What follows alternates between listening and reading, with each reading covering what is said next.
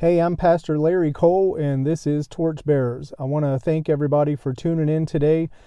Today we're going to talk about a 28-day challenge concerning the presence of God. About a week ago, the Holy Spirit began to speak to me about His presence. And He began to speak to me about taking the month of February and just helping people to be challenged to focus on His presence every day, come into His presence every day. So I just began to write some notes as they came to me, and I found out that the word February actually means purification. So I found that very interesting. Purification for the body of Christ is necessary to experience the presence of God. There's got to be a purity within us. So for the next 28 days, I'm going to post on social media, by email, podcast, on YouTube. We're going to do a 28-day devotional on the presence of the Lord. Friends, there is nothing more important that I know of than the presence of God. Without the presence of God, there is no salvation. Anyone who tells you that they are a born-again Christian, they are a believer, they have experienced salvation, if the presence of God was not there, they were not born again. That which is born of the Spirit is spirit, Jesus told Nicodemus in John chapter 3. So in order for us to be born again spiritually, the presence of the Holy Spirit has to be there. So that's how important the presence of God is. Without the presence of God, there is no Word of God. It's just another book. It's His presence that brings it alive. The writer of Hebrews says that the Word of God is sharper than any two-edged sword. It says that it is quick, it is quickening, it brings to life everything that it touches. So this is the Holy Spirit, His presence, and the Word of God that is bringing us revelation, that is bringing us knowledge of who God is, that is bringing us into a relationship with God. So the whole month of February, we're gonna experience music that helps us get into the presence of God. We're gonna look at some quotes from famous people, past and present, who have spoken about experiencing the presence of God. And I just want to challenge you every day to take time during the month of February to focus on the presence of God, to get into His presence. The writer of Hebrews says in chapter 8 that there is an old covenant and there's a new covenant. The old covenant of God is dead, but there's a new covenant that God has made with His people. And part of that covenant, he says in Hebrews chapter 8, they all will know me. How can we know Him without His presence?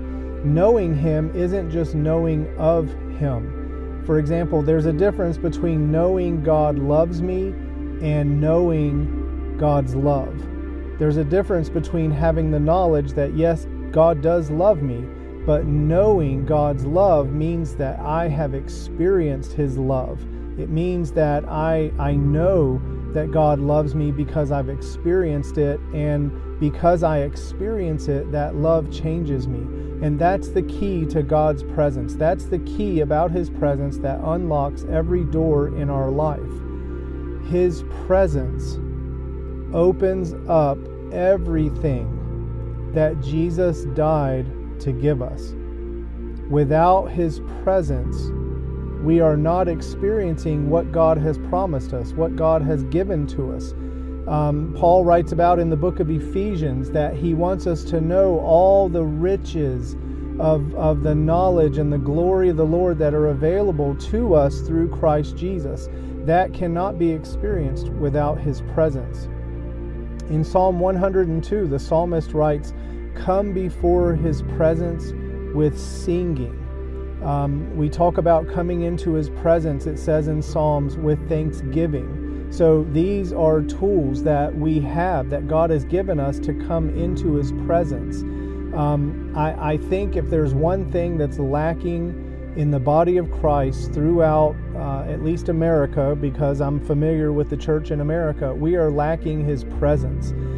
We have seen in recent days, recent weeks, recent months, that even a lot of the church is making judgments and decisions, making accusations. There's criticism, there's even rebellion, lawlessness, iniquity, as the scripture says, within the church, just because the church thinks that it's not getting its way. Well, this is a result of lacking the presence of God. Where the presence of God is void, there's no conviction. So these people that are in rebellion because they're not getting what they think they should get, they're not getting what the prophets have promised would come to America, there is a rebellion that's coming into the church. The writer of Hebrews warns us about rebellion. He talks about when the Hebrews were brought out of Egypt into the wilderness, that they rebelled against God, that they grieved His Holy Spirit. God says, I will not strive, my spirit will not strive with man forever. I'm not going to put up with all this. So there is a rebellion in the church today, just as there was in the wilderness. Friends, if we are experiencing the presence of God, who is God? God is a consuming fire, and that fire will convict us, and it will purge the sin out of our lives. So if you know people who are believers and Christians and they're still living in sin, they are ultimately calling God a liar, and they are liars themselves. You cannot live in sin and experience the presence of God. That's why the presence of God is here to bring us out of sin. God is holy. We cannot be holy without the presence of God. If God is holy, that's not just an attribute of Him, that's who He is. So when a holy God brings His presence near us, it's going to result in us being holy. God is also a spirit. So His presence will make us spiritual people. We will quit being carnal in our ways. We will quit being soulish in our thinking and in our emotions. And as Paul wrote in the book of Romans, I minister unto the Lord out of my spirit. So Paul was saying, I'm not ministering to you guys from a state of flesh, carnal being. I'm not ministering to you just out of good thoughts and good emotions. I'm ministering to you out of my spirit. So another thing that the presence of God will bring is we will begin to learn the difference between soulish love and spiritual love. God is love. That word in the Greek is agape. There are other types of love, like phileo. This is a love between friends, between brothers in Christ. God is not phileo love. God is agape love. And as we experience God's presence, we're going to experience the God who is love. And that love is redemptive. It's not just putting up with things, putting up with people. It's not tolerating sin. God does not tolerate sin, yet God is love. So there's again more issues within the church that we are misinterpreting Scripture and words, single words in those Scripture.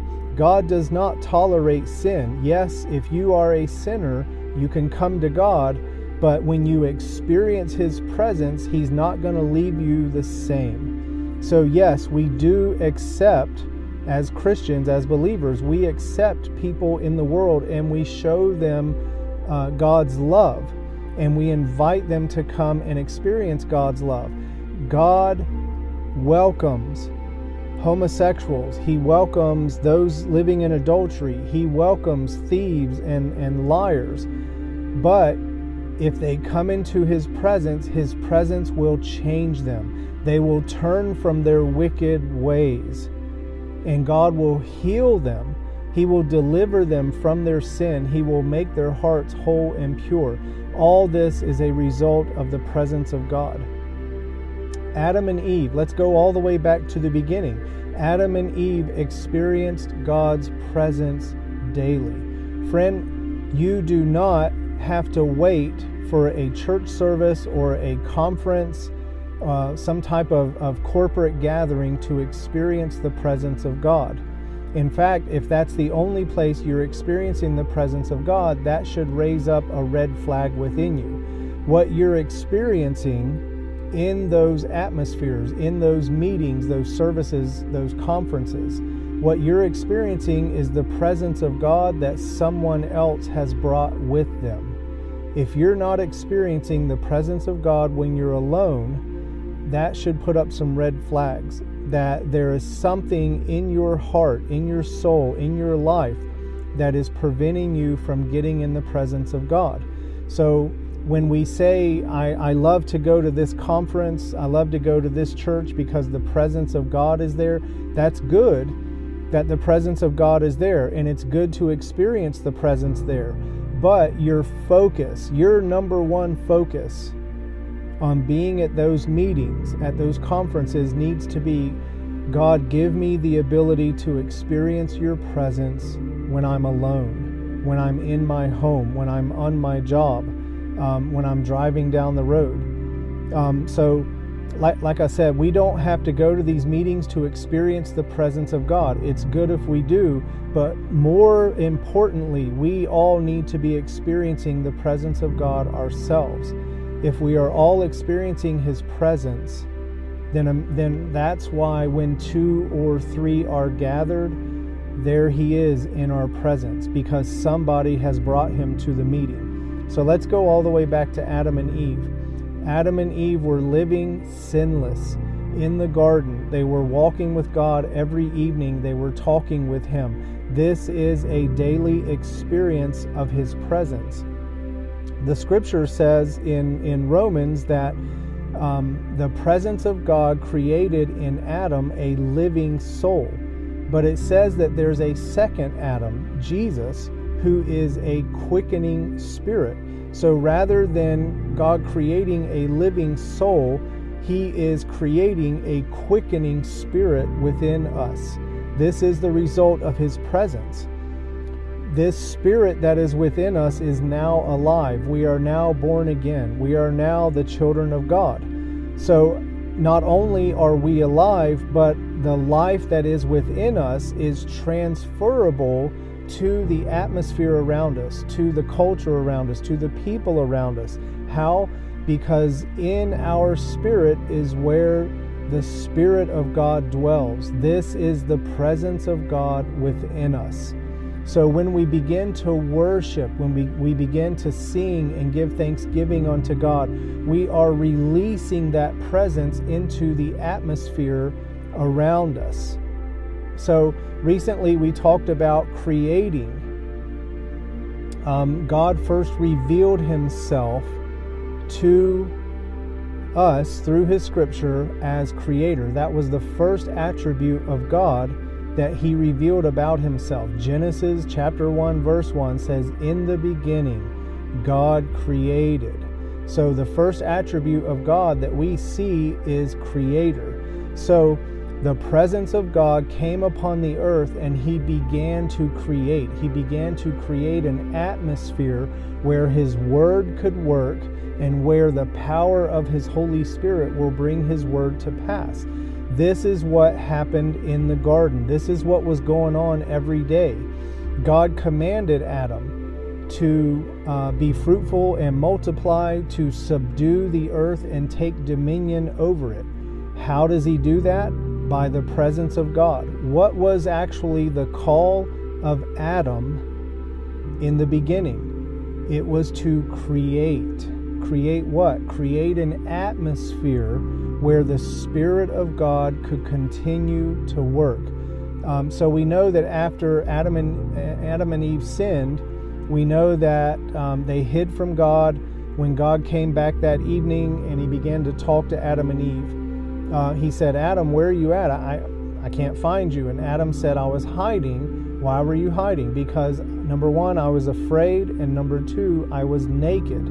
So I believe that Adam and Eve were clothed with spiritual clothing before they sinned. They were clothed in the presence of God. And when they sinned, that presence was taken off of them and it left them naked. Friends, even today, there are Christians who have backslid, who have turned away from God.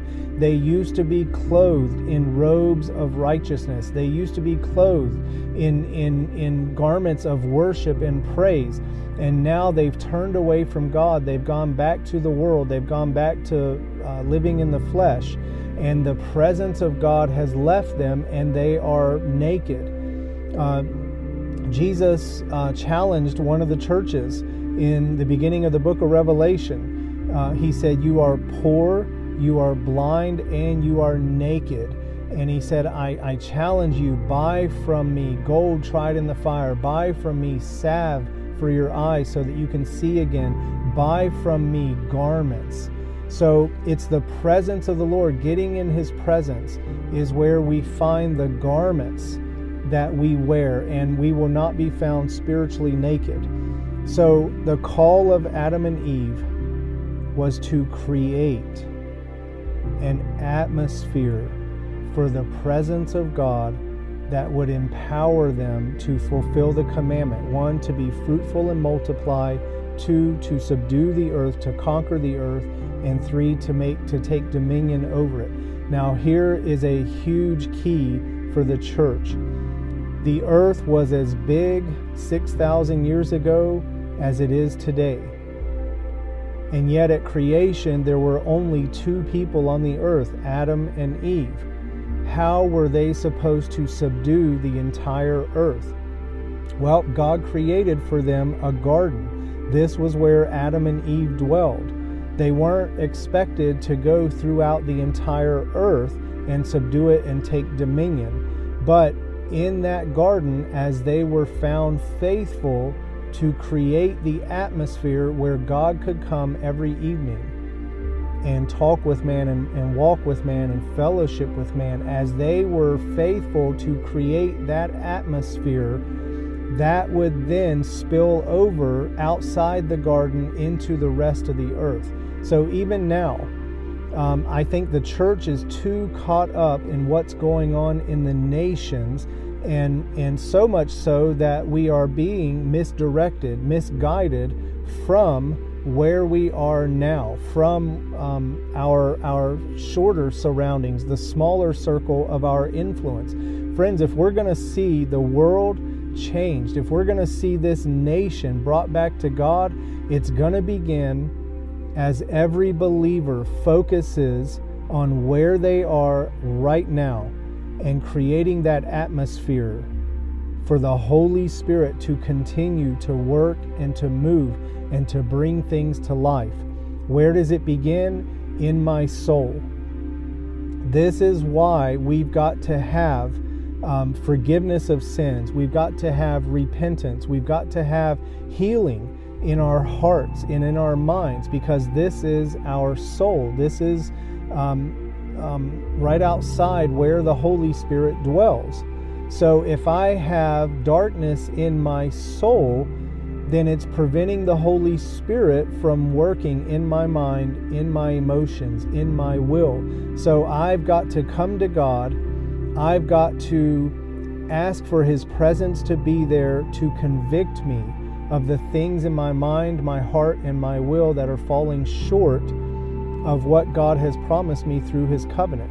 Then I can ask forgiveness. Then I can rebuke the enemy that has taken advantage of those thoughts, those emotions, and my own will. I can rebuke the enemy from me, and because he no longer has authority over me. Then I can ask the Holy Spirit to begin to heal my mind, to wash it in His Word, to heal my heart, to get out of me the arrows of anger, bitterness, criticism, rejection, all these things that cause us to fall short of the glory of God. So once I create that atmosphere in my soul for His presence, now I can begin to overflow that presence. Now out of me will flow rivers of living waters. Now out of me I can create a home, my house where God dwells. Now when the believers come together, our congregations are known as a church of His presence. How? We are creating atmospheres where God can dwell, where He can live, where He can work.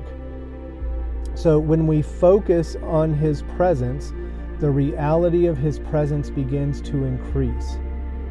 So friend, so let's just talk practically how to do this.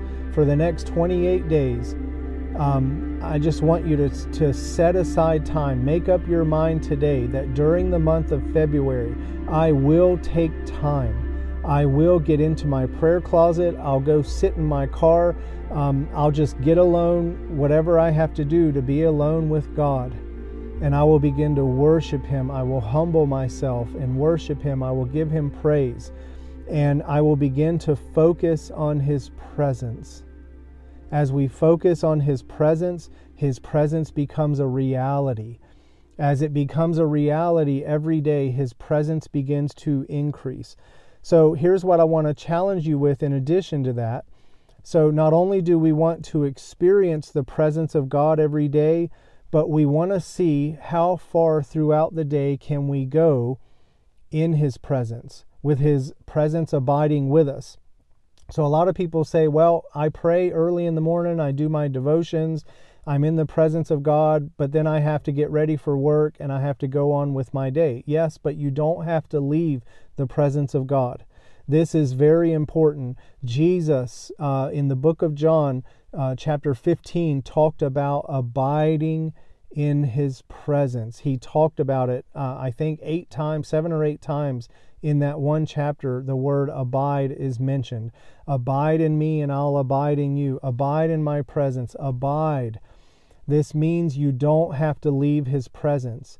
Just because you're at work and you can't worship Him openly, it doesn't mean that His presence is gone. The number one thing that removes us from God's presence is sin. The number 2 thing is just a lack of awareness of His presence. So I want to challenge you. Number 1, make it a goal every day during the month of February to get in the presence of God.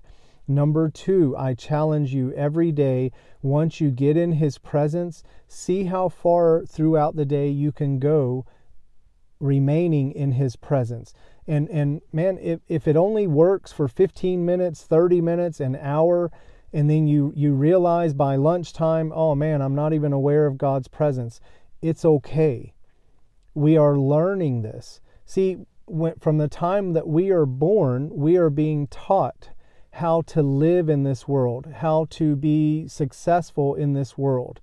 And when we get born again, the message is actually just the opposite. We're now being taught by the true gospel how to die to this world and how to live in the presence of God, how to crucify the flesh rather than flourishing in the flesh.